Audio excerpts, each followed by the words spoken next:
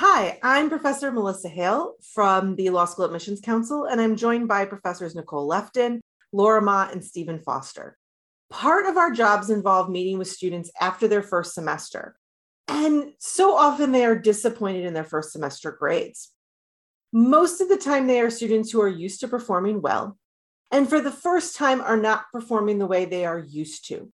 Therefore, the bad grades, which aren't always even that bad, come as a shock. I am putting bad grades in air quotes because all is relative.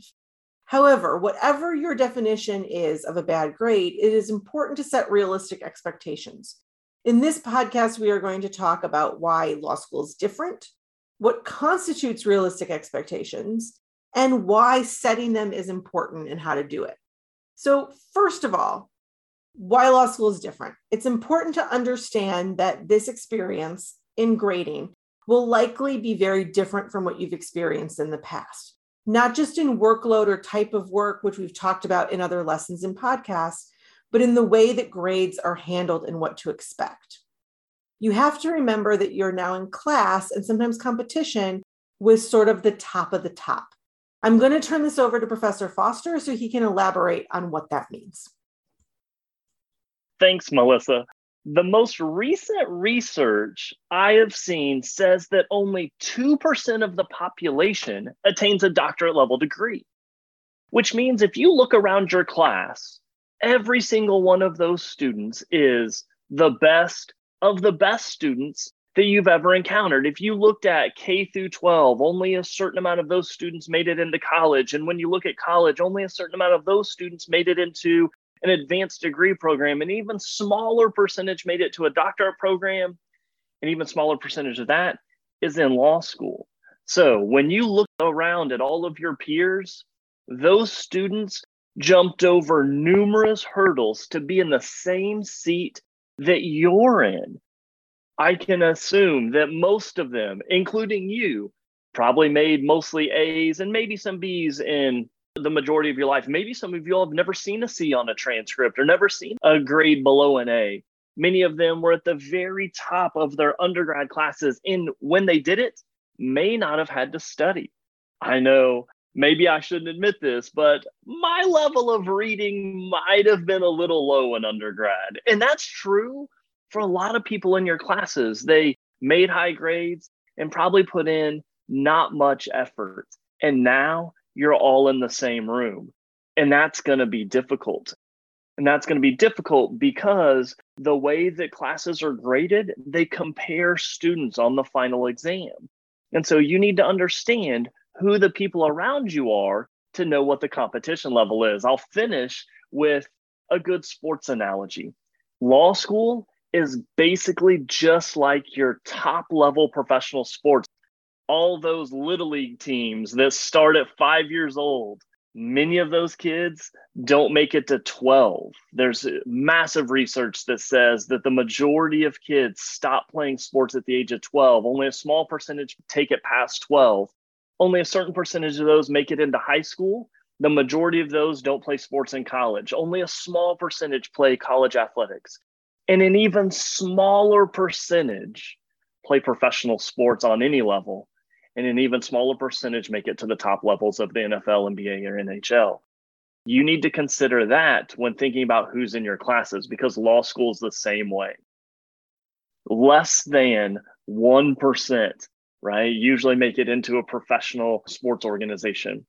2% of people get a doctorate level degree. Those numbers are so close because of the level of skill that's required to make it here. That's where you're at. That's both great news and bad news. The great news is you have the knowledge, skills, and ability. You have the underlying foundation. You have what it takes to be successful on this level because you're here. But you also need to understand that everyone else in the room is also someone that has the knowledge, skills, and ability. And I'm going to pass it now to Nicole Lefton, who's going to talk about mandatory curves and why understanding that everyone in the room is awesome is going to impact what grades you make in law school. So now I turn it over to Nicole. Thank you very much. So The curve is really an interesting thing that happens in law school. And you may have had a mandatory curve in undergrad, but just to give a little bit of background, the idea of the curve is that, particularly in a school where the curve is mandatory, as many law schools are, classes over a certain number of people, it could be 25 people, it could be 30 people, require that the professor basically grades along a curve. And a curve, think of about a bell curve. There are two things going into this. There's the median and the mean. The professors are going to be required to grade with a certain median. Maybe it's a 3.0, maybe it's a 2.8, maybe it's a 2.7, maybe it's a 3.2. And then in addition, they need to think about the range, the mean. So if for every A that you give to a student, it may require that you give another student a D. And what happens is it's difficult for professors, certainly, because it forces grading in a certain range. But it's also obviously very difficult for students, because what can often end up happening is you have a clump of students who may all sort of be in the middle. And the differences between student A and student B's essay or score may be minuscule at best, but student A may get a higher grade than student B. That's an unfortunate byproduct of the curve, and it can often make it difficult for students, particularly as first years in law school where they haven't faced this before, to realize that the differences between the students, all who excel, as Professor Foster said, all who came from a really strong academic background, now the differences in their tests may be very, very minor, but the results in the different grades could obviously have a bigger impact.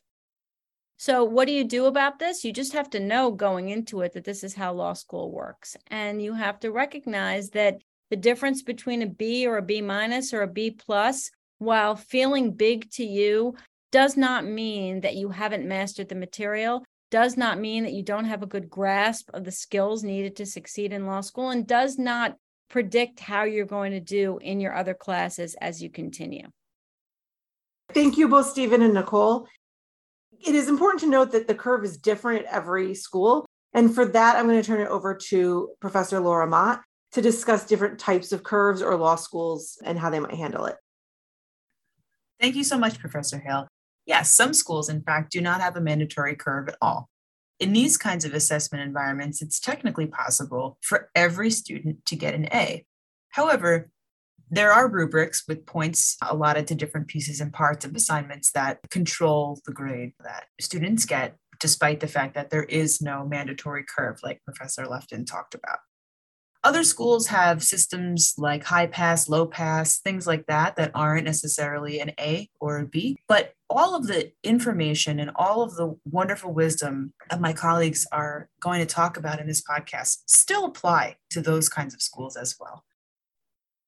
Thank you, Laura. So now that we've established that all of these people that are used to getting A's for the most part are converging into law school, and not everyone is going to get an A, let's talk a little bit more about what realistic expectations are or what they should be.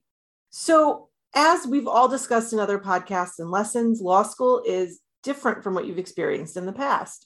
And I mention this because it's not only about the different grades, but it's a different type of academic program. You are learning something completely new. This means there is absolutely going to be a learning curve, and that is why you set realistic expectations. I'm going to go back to Professor Foster's sports example. It's a great example about how you are now in the pros. You are now in the very small percentage of people who make it to professional sports. But there is a difference. The difference is when you use baseball, for an example, and you have all the kids that did the T-ball and then went on to play after 12 and played in their high school team, and then even less students went on to play college baseball and then professional.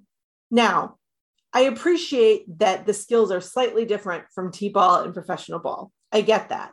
But you're building on almost the exact same skill set as you get better and better and get to the pros. But law school is a completely new thing. It's learning baseball for the very first time as an adult.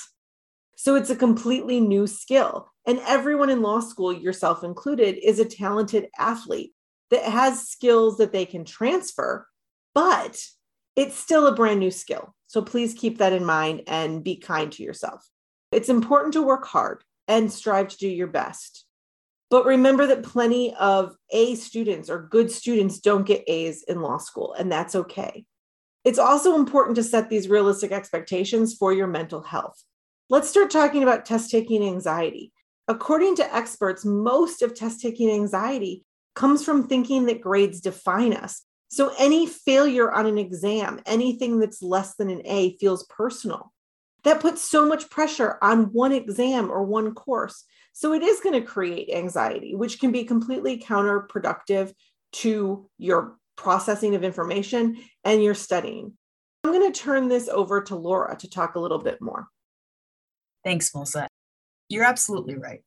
One of the most important things to remember about test-taking anxiety and things that you can think about when that feeling starts to hit you is that nobody, including any of your classmates that are sitting to your left, to your right, in front of you, in back of you, in your study group, has taken any more law school exams than you have.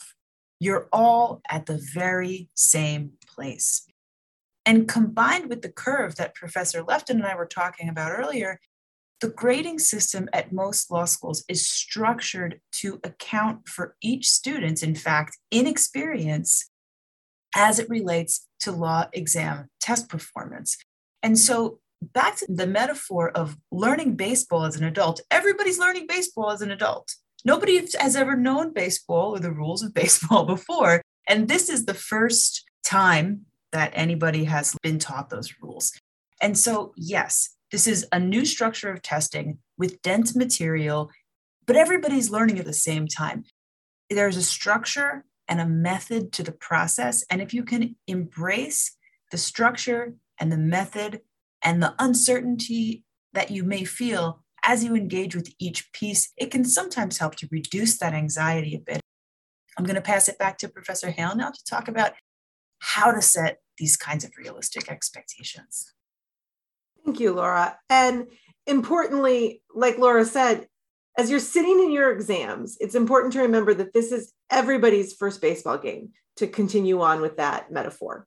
So don't lose sight of that. So how do we do it? How do we set realistic expectations? I know this sounds cheesy and it's probably easy for me to say as a professor, but focus on the learning process, not the grades. Often there is this pressure to get good grades, and I appreciate that and I understand that. And I also realize that sometimes jobs and opportunities are based on grades. So it's entirely easier said than done to disregard grades. But keep in mind you are in a professional school, and it really is about learning this new skill, not necessarily the letter on your transcript. So I'm going to turn it over to Professor Lefton to talk about what advice she can give to students about how to set these realistic expectations. I think it's really important to keep in mind that your grades don't define you. I mean, to some degree, obviously they do. And the better that you do, obviously, the better you're going to feel about yourself as a lawyer. But students who struggle in law school on a particular class, or overall students in the bottom half of the class, don't have a predestined path to a poor career or career options. And so it's important to think about what sets you apart, what makes you different from the pack, skills that you have, interests that you have, other languages that you speak. Whatever you can do to differentiate yourself is going to help you in your career search and also help you find the right place for you. On top of that, I'd also add a reminder that law school itself is only the beginning of your relationship with legal language, legal learning, and law practice itself. It's the very beginning. When you graduate, you've still only had about 3 to 4 years of this outward dialogue and inward reflection with the concepts that you're learning as a law student, with the skills that you're learning as a law student.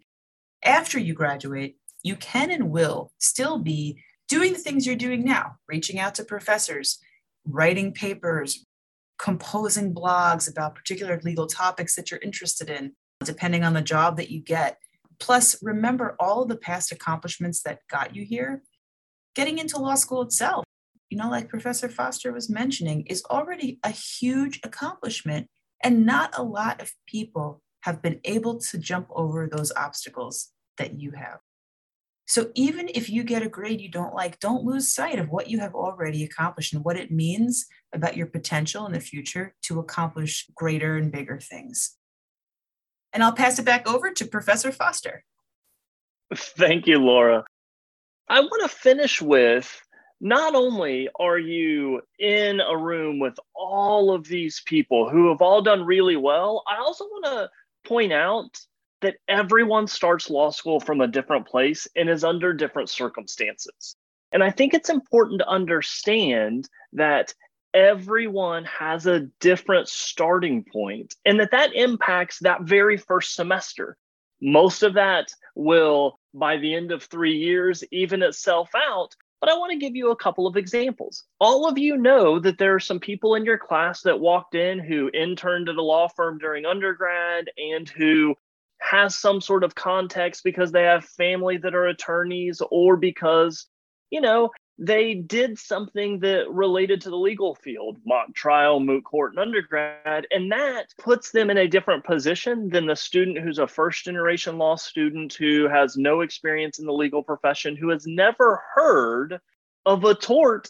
And I don't want any of you, when you're setting these expectations, to not take into consideration that the starting point, it might be different, and that you really do have to be realistic of where you are and where that can be in the short term, but also what you can do and even that out in the long term. And I will give you my personal story to give you a little bit of how people start in a different place. I'll be the first to admit I was a first-generation college student, much less a first-generation law student, and someone who had 0 people in my family that had any sort of legal education, which for many people thought, oh, wow, maybe that meant that when you walked into law school, you had no context, but that wasn't true. I'm someone who also for 4 years of high school, yes, I will admit it on something recorded, was in high school speech and debate, who went through 4 years of college on scholarship for half of it for speech and debate, and during law school also volunteered as a coach, in which the underlying foundation of what I did for 8 years was arguing both sides. And so when my first year faculty told me that I needed to argue both sides, I knew exactly what they were talking about. And I understood how to structure an argument and understood what things like IRAC, I didn't know what that meant, the word, but I knew what an argument structure was. And that put me in a different place after my first semester. I watched many students struggle that first semester that by the end were really good law students. And I see that every single year. So what I want you all to do is, as you're thinking about realistic expectations and as you're thinking about this is the community I'm in with all of these people who have done really well, just because everyone's done well doesn't mean everyone is on a level playing field the minute they step into law school. You can, through expectations and goal setting and all of the things that you do over 3 years, even that out and become a highly successful attorney. But I want you to focus on what you can do and what's realistic for you and what's best for you, because you're not starting at the same place as everybody else because of different life experiences. And so highly encourage you to listen to all of the things that everyone has said today about setting expectations that are based on your mastery, your work ethic, and what you can do, because focusing on that process has the biggest impact. Thank you, Stephen. That's an excellent point, and one that too many people forget about. Added to that, everyone comes into law school with different obligations, family, financial. Some people are moving to completely new cities and don't know anyone. So everyone is in the same boat in terms of taking the exam for the first time, but everyone sort of comes with different skill sets and different positioning. And I think that's important to remember, and important to remember not to let that discourage you. So thank you to Professor Foster, to Professor Mott, and to Professor Lefton. I appreciate them sharing their wisdom. Thank you for joining us on this podcast. And I just really want to stress that we don't want you to set the expectation that you will not do well. This is not meant to be a negative thing. We just want you to be realistic that this is a new skill. And also, I cannot stress this enough, grades do not define you. In a few years, they might not even matter. I realize they can be important now, and I don't want to downplay that, but I want you to think of the bigger picture. I want you to think about the advice that you heard here, and I want you to be kind to yourself.